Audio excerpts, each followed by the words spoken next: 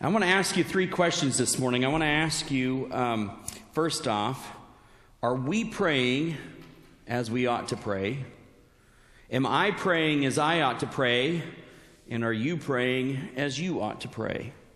Because we're going to look at this morning the power of a praying church. And we're going to see what happens when a church prays. So get your Bibles, pull out your phones, because I know everybody brings their Bible on their phone now, right? We're going to go to Acts chapter 12, and we're going to start in verse 1. It was about this time that King Herod arrested some who belonged to the church, intending to persecute them. He had James, the brother of John, put to death with the sword, and when he saw that this met with approval among the Jews, he proceeded to seize Peter also. This happened during the festival of unleavened bread, and after arresting him, he put him in prison, handing him over to be guarded by 4 squads of 4 soldiers each. Herod intended to bring him out for public trial after the Passover, so Peter was kept in prison. But the church was earnestly praying to God for him. The night before Herod was to bring him to trial, Peter was sleeping between 2 soldiers, bound with 2 chains, and sentries stood guard at the entrance. Suddenly, an angel of the Lord appeared, and a light shone in the cell. He struck Peter on the side and woke him up. "Quick, get up," he said, and the chains fell off Peter's wrists. Then the angel said to him, "Put on your clothes and sandals." And Peter did so. "Wrap your cloak around you and follow me." Then the angel told him. Peter followed him out of the prison, but he had no idea what the angel was doing was really happening. He thought he was seeing a vision. They passed the first and second guards and came to the iron gate leading to the city. It opened for them by itself, and they went through it. When they had walked the length of one street, suddenly the angel left him. Then Peter came to himself and said, "Now I know without a doubt that the Lord has sent his angel and rescued me from Herod's clutches and from everything the Jewish people were hoping would happen." When this had dawned on him, he went to the house of Mary, the mother of John, also called Mark, where there were many people had gathered and were praying. Peter knocked at the outer entrance, and a servant named Rhoda came to answer the door. When she recognized Peter's voice, she was so overjoyed, she ran back without opening it and exclaimed, "Peter is at the door." "You are out of your mind," they told her. When she kept insisting that it was so, they said, "It must be his angel." But Peter kept on knocking. And when they opened the door and saw him, they were astonished. Peter motioned with his hand for them to be quiet and described how the Lord had brought him out of prison. "Tell James and the other brothers and sisters about this," he said, and then he left for another place. In the morning there was no small commotion among the soldiers as to what had become of Peter. After Herod had a thorough search made for him, he did not find him. He cross-examined the guards and ordered that they be executed. It's kind of interesting, this story here, because we see a church who gets together and is praying together, right? We don't do that very often anymore. Wonder why? Just throwing that out there. Wonder why? I heard someone once say that much prayer equals much power. Little prayer equals little power. No prayer equals no power. And I know that in this day and age that we tend to hear what's going on around us. And the message that we hear is that power may not be a good thing. But I'm telling you, a praying church is powerful in a good way. It can sometimes seem, especially like when things are going well, and you're kind of just sitting there and you're going, You ever been there? You thought, man, things are going really good. And then in the back of your mind is this little thought, this small little thought that says, wonder when the other shoe's going to drop. Have you ever been there? I've been there. When is the other shoe going to drop? The book of Acts, the church is expanding and there are new leaders being cultivated. And Jerusalem, all of a sudden, Herod starts persecuting the church. He executes James, And that was right after, not too far after, the stoning of Stephen. So we see this pattern begin to come out, and this leads everyone to believe that they need to get out of Jerusalem, and I think I'd be with them, right? Well, some of the disciples stayed there because they continued to evangelize. The members of the church grew in number, but many believers left Jerusalem, and even though they did, the persecution didn't stop. It hadn't stopped at all. And our passage today focuses on the persecution that continued for the church in Jerusalem. And it emphasizes the role that prayer can play in our lives when you and I are facing a challenge. And we see the essence of intercessory prayer. That's why it's so important that we pray together. You know, each Sunday, Pastor Jerry and I have said on repeated times, I hear Pastor Jerry saying it all the time, these altars are never closed. I don't know why we use that terminology of, we're going to open the altars now. They're never closed. Jesus said, my house will be a house of prayer. I remember being in my 20s somewhere, probably my mid to late 20s, probably late 20s, leading worship at a church, and probably the tallest guy in the congregation of all people. About the second song in, comes walking down the aisle, and he just lays on the floor face down. And I remember God beginning to move, and all of a sudden people just came to the altars. And they got together, just the worship time. Nobody had said anything. Remember other times when I've been in churches and people were afraid to come to the altar. And you know me, I like to watch movies. I like to watch TV. I like to watch things. And there's a line in a movie where somebody was saying, well, I pray for you. And this other person said, I suspected just as much. And they answered back, well, don't you expect me to come to one of your crazy church meetings where you're hollering and screaming and all this, that, and the other thing? And because I'm not going to do that. And the person said, well, if you come, we won't make you eat a live chicken on your first visit. You know, this altar is not a place to be afraid of. I promise you, we won't make you eat a live chicken on your first visit. But there is something special about getting together as the body of Christ. Amen. There is something special about kneeling at these altars that brings us closer to God. If we want to pray to God and be in unity as the church, as the body of Christ, we've got to get together. You know, we look at this story and we see some serious things happening, don't we? We've got some serious things happening with people in our church. Back in the book of Acts, we see that Stephen and James have been murdered. Peter is in prison and he's heavily guarded. So what do the believers do? They do what they can do. They get on their knees and they pray. And they don't just say, dear Lord, please deliver Peter. They pray earnestly and without ceasing, and they were very serious about this, and they were asking God, they were crying out to God to stretch out his hand and help them. They weren't just offering prayers of lip service. They weren't just showing up and going through the motions. This other shoe was dropping on them, all over them, around them. I mean, if they can do this with James and with Peter, what are they going to do with me? But their prayers made a difference. There's power in a praying church. And prayer is always the appropriate response to a challenge of faith or an obstacle in life. Did you know that? Prayer is always an appropriate response.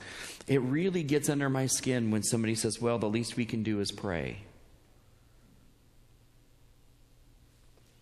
I think that's thinking a little too highly of ourselves if that's the least we can do. Because that's exactly what God wants us to do.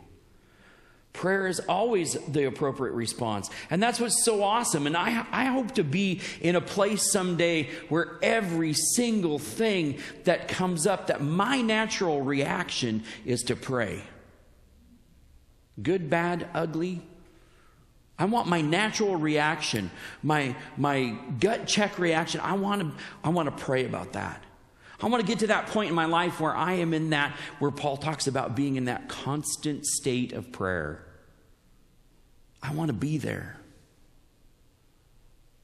The believer's natural reaction here in the book of Acts was to pray, and we see how powerful it can be because an angel shows up and frees Peter. Even the city gate opens up on its own.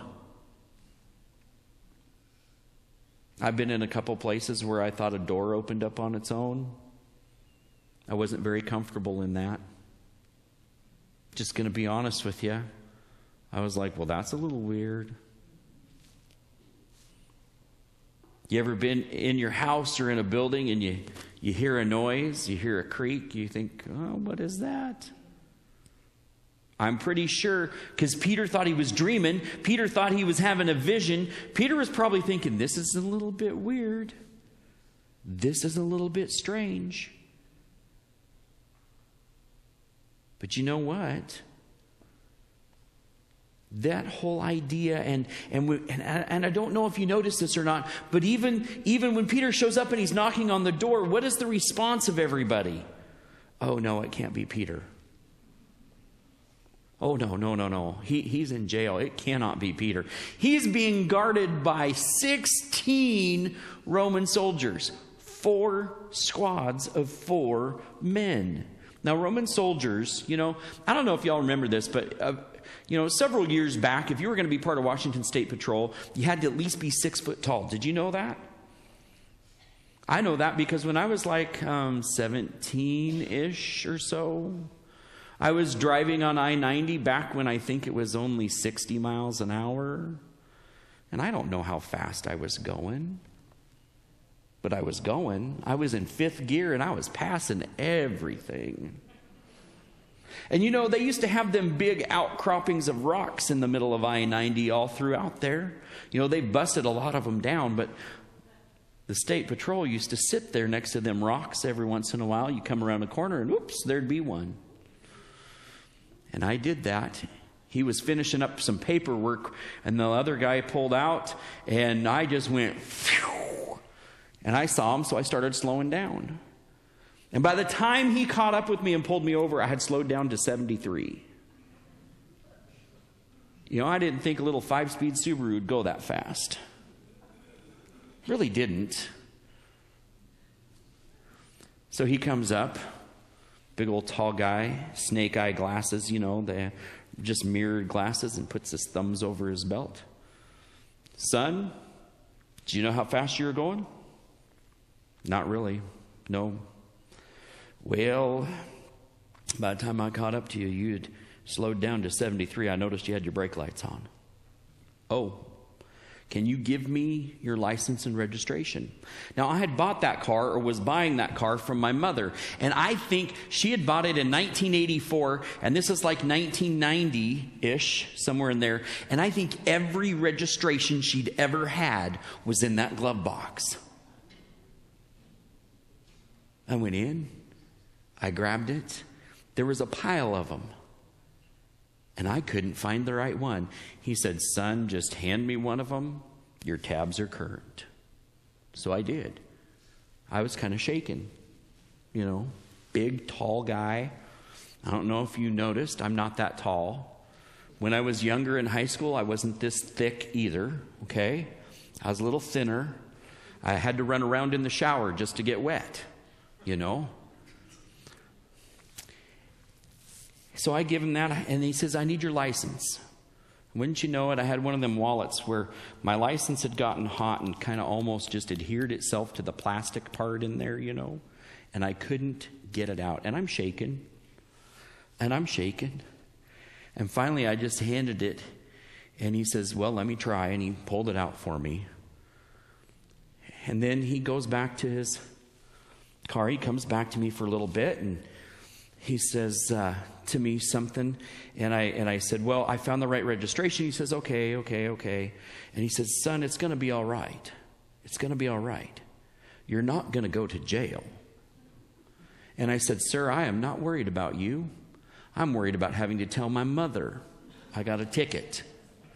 So he goes back to run everything in his car, and he's back there, and I'm watching my rear view, and I notice, because they had to take the big funny hats off, to get into the car. He was that tall. And I noticed at one point in time, he threw his head back and was laughing.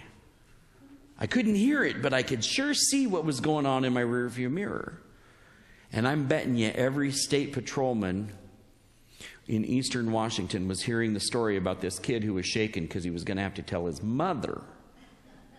We had a rule in our house. Mom would pay the insurance until what?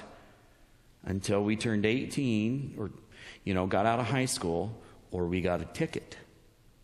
Now, I got to tell you, my mom, and she's probably watching this morning, did not find out about this ticket until my 21st birthday. Mom worked for Farmers Insurance. That's who our insurance was through. Mom's best friend, Fran, worked for Farmers Insurance. And I called up Farmers Insurance after I got home and said, Fran, this is Danny Lewis. Is my mom around? She says, yeah. I said, don't say nothing. Don't say nothing.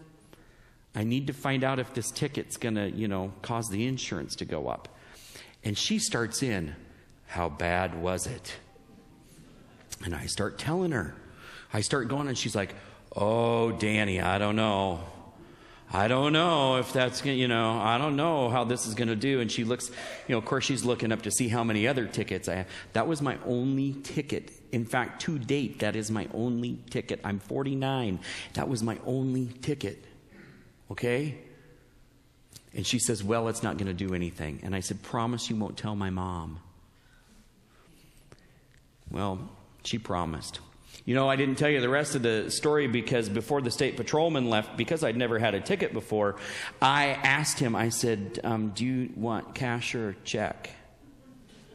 I was going to pay him right there. It was only, he had to write me a ticket. I don't know if you know this, on I-90, there's like this little tiny sliver of Lincoln County.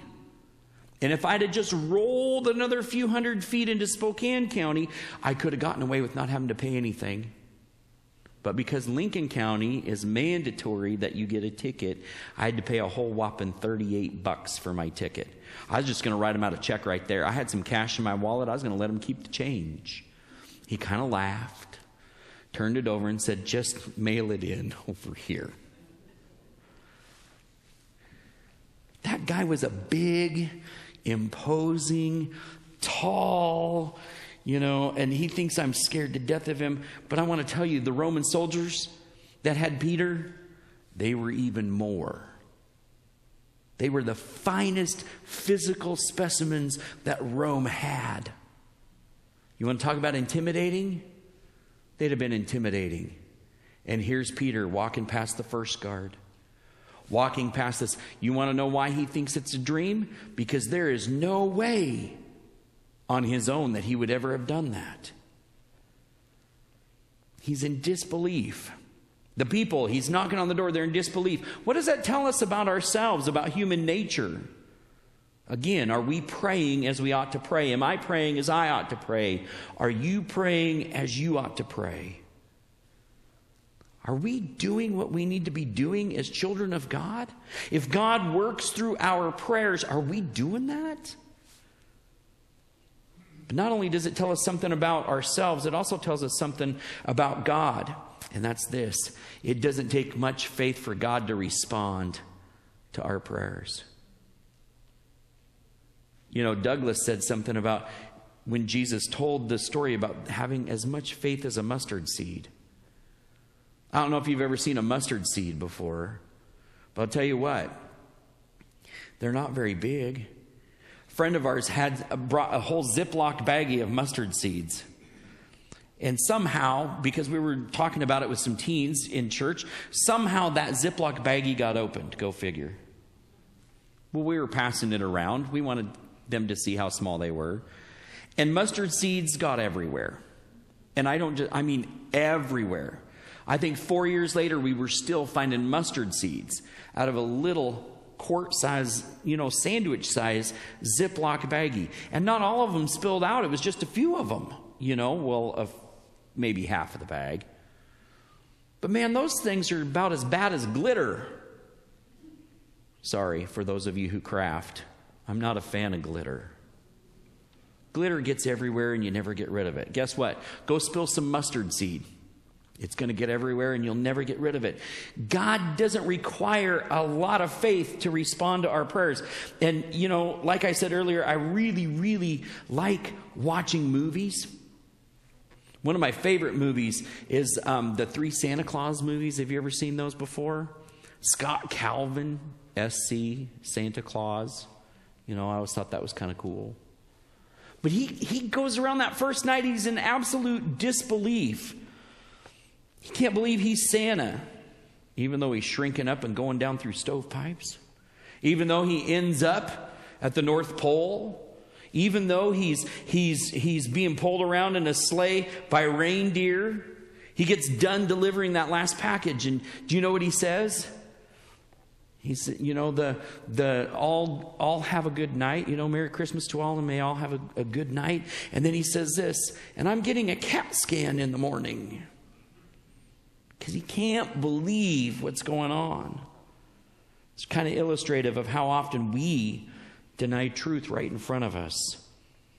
Am I praying as I ought to pray? Are we praying as we ought to pray? Are you praying as you ought to pray? I want to be a man of faith.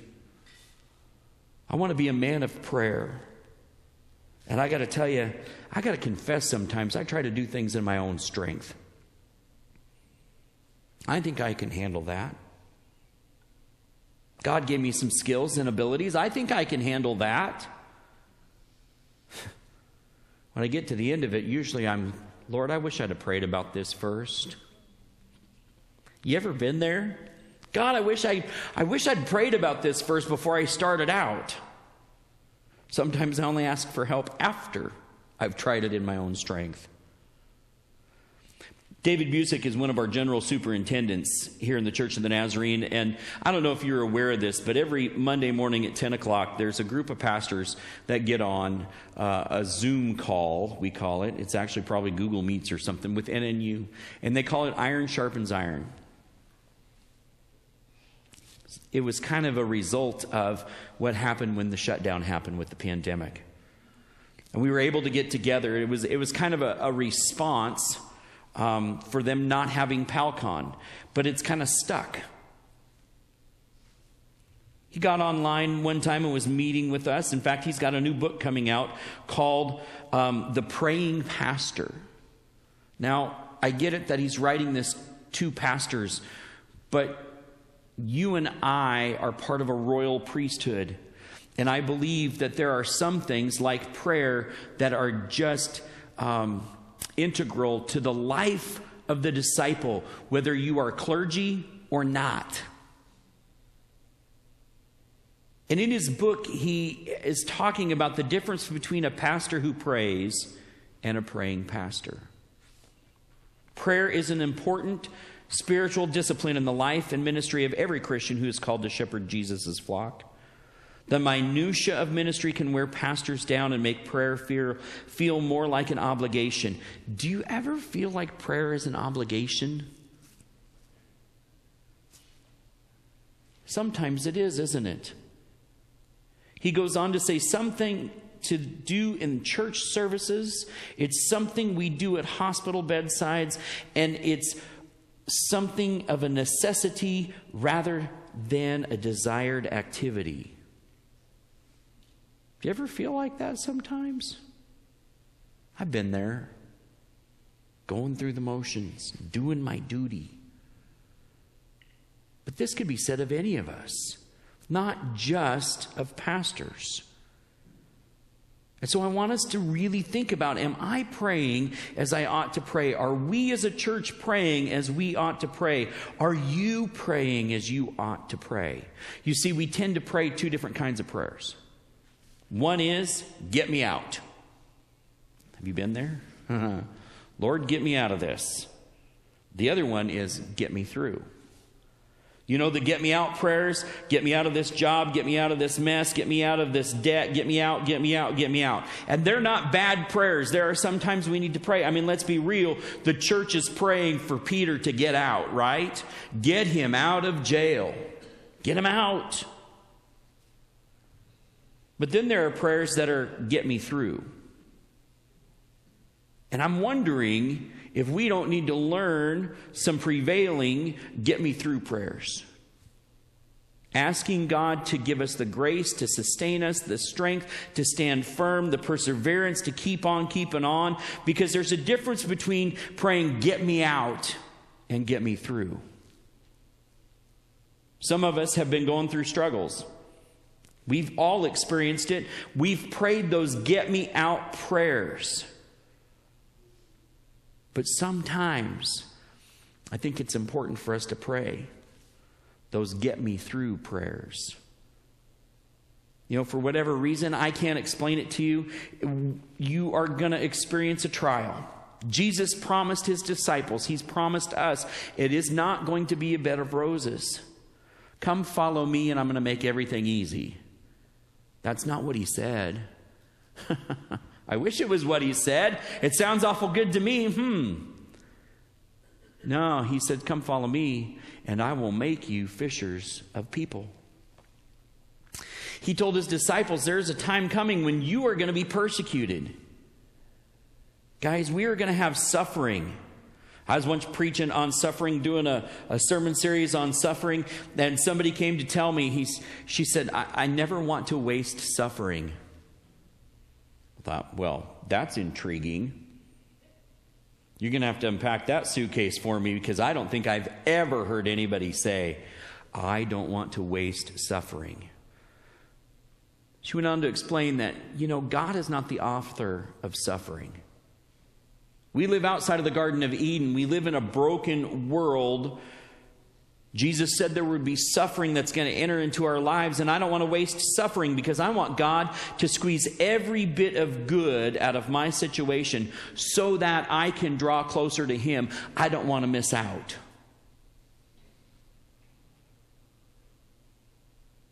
She said, you know, it's biblical. I love that line. I used that line one time when I had a person call me up about something, and I quoted them a scripture. I said, wait a minute, what about this scripture? And they said, well, if you want to get all biblical about it. I said, well, I'm a pastor. You're a disciple of Jesus Christ. If anything, we ought to be biblical about it, right? She said it's biblical because our suffering can build character. Our suffering can teach us something. Our suffering can strengthen our resolve. Our suffering can prepare us to minister to someone else. Our suffering can develop me to be a witness of God's grace. Folks, we need to be about not just praying, get me out of this situation. I can't tell you, over the last 2.5 years, I was like, God, get us out of this pandemic. As I prepared this ministry, I have to confess to you, I should have been praying, God, get us through. Get us through. Help us to persevere. Help us to love each other, because you know what? There wasn't a whole lot of, and there still isn't a whole lot of loving each other. Help us, Lord God, get us through. Because whatever the reason God hasn't delivered, whatever reason He hasn't gotten us out of something, asking God to get us through is just as an appropriate prayer as get us out.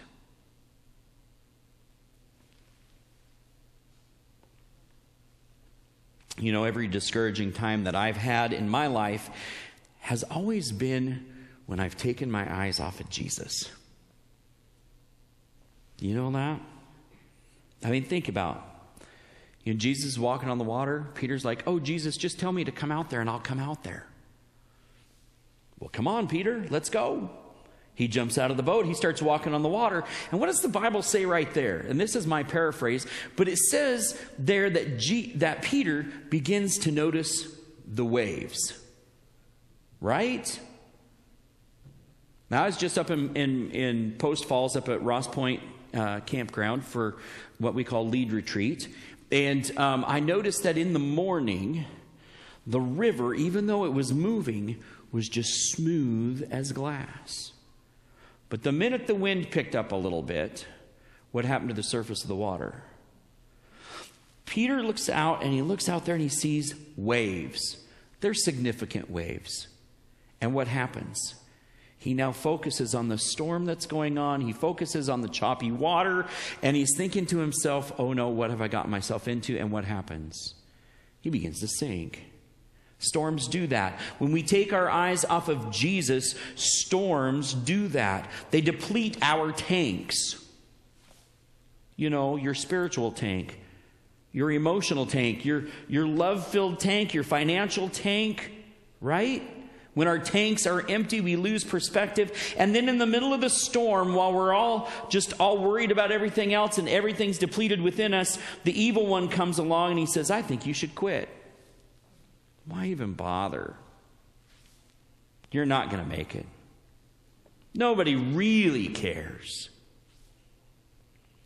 Folks, I got to tell you, Satan's a liar. He is the father of lies. When he begins to tell you these kinds of things, you just quit, just give up. You're not, nobody really cares. That's the time you know. It's time to focus in on Jesus. Your eyes have gotten maybe a little off the mark. Jesus is going to get us through. If there's anyone that's going to help us in a storm, if there's anyone that's going to help keep us from ruining our lives, if there's anyone that's going to keep us on the straight and narrow, it's Jesus. So let me ask you again. Are we praying as we ought to pray? I'm going to ask Heidi to come up and to sing a song for us this morning. And I'm going to ask you as the church body to come and to pray. Now, I know how hard it is sometimes to get down on my knees. But you know what? I'm going to ask us, and if you can't get on your knees, we got some front pews that are not occupied. I know, we're good Nazarenes. We sit in the back half of the church, right? So we can beat the Baptists to the buffet, right? But could we as a body this morning come and pray? Pray for our community. Pray for the witness that we have to our neighbors. Pray for the witness we have to each other. Could we come together this morning as the family of God and simply seek God and His will and His way for us as individuals, for us as the body of Christ? Could we do that? Would you join with me this morning? Let's come and talk with Jesus. Heavenly Father God, Lord God, we just place ourselves at your feet today, Lord. We want to submit our lives to you. Lord God, like this song says, we have been so blessed to live in your goodness. And Father God, how freeing that goodness is. How wonderful. Even in the tough times, Lord God, we have the joy of our salvation, our first love. Lord God, you don't just leave us alone to walk through the terrible times alone, but Lord God, you have given us a church family and you've given us your Holy Spirit. Your Holy Spirit like a down payment on what is yet to come. Father God, we want those around us to be able to live in peace. Live at peace with you, in right relationship with you, and understand what that means to lay your head down at night and to know that whether you wake up in the morning in this world or in the next, that you are safe in the arms of God, our Creator.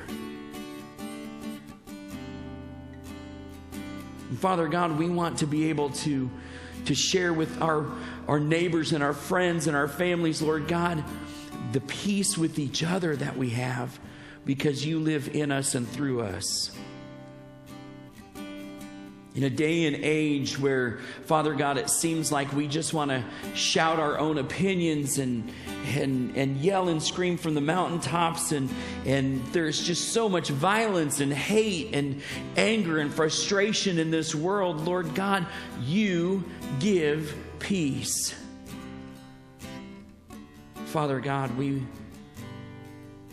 want others to experience what we have.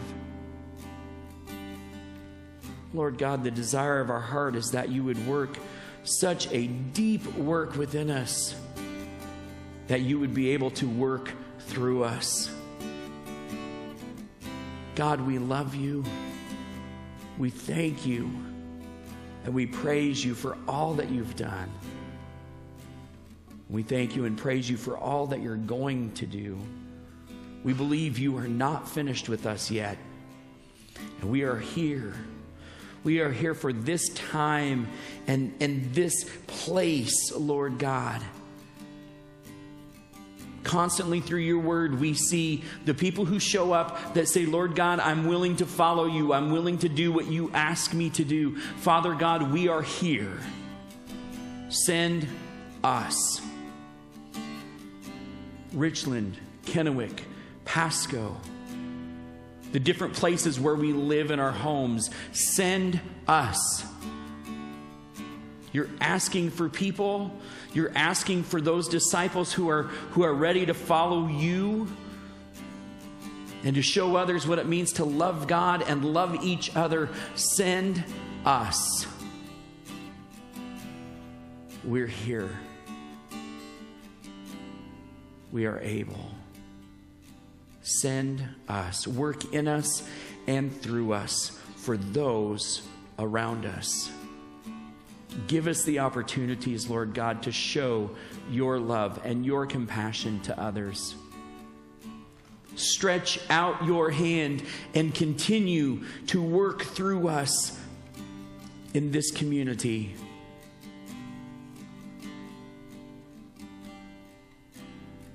Lord God, we have so experienced what it means to live in your goodness. Help us to share that with others. Help us to remember to pray and intercede on behalf of those around us, Lord God. I don't know the names of our neighbors over on Jason Loop, Lord God, but we pray for them every day. Send us, Lord God.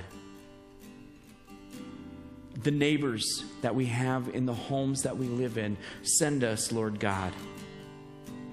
Work through us, Lord God, to bring about your will and your goodness in their life. We praise you and we thank you. In Jesus' name, amen.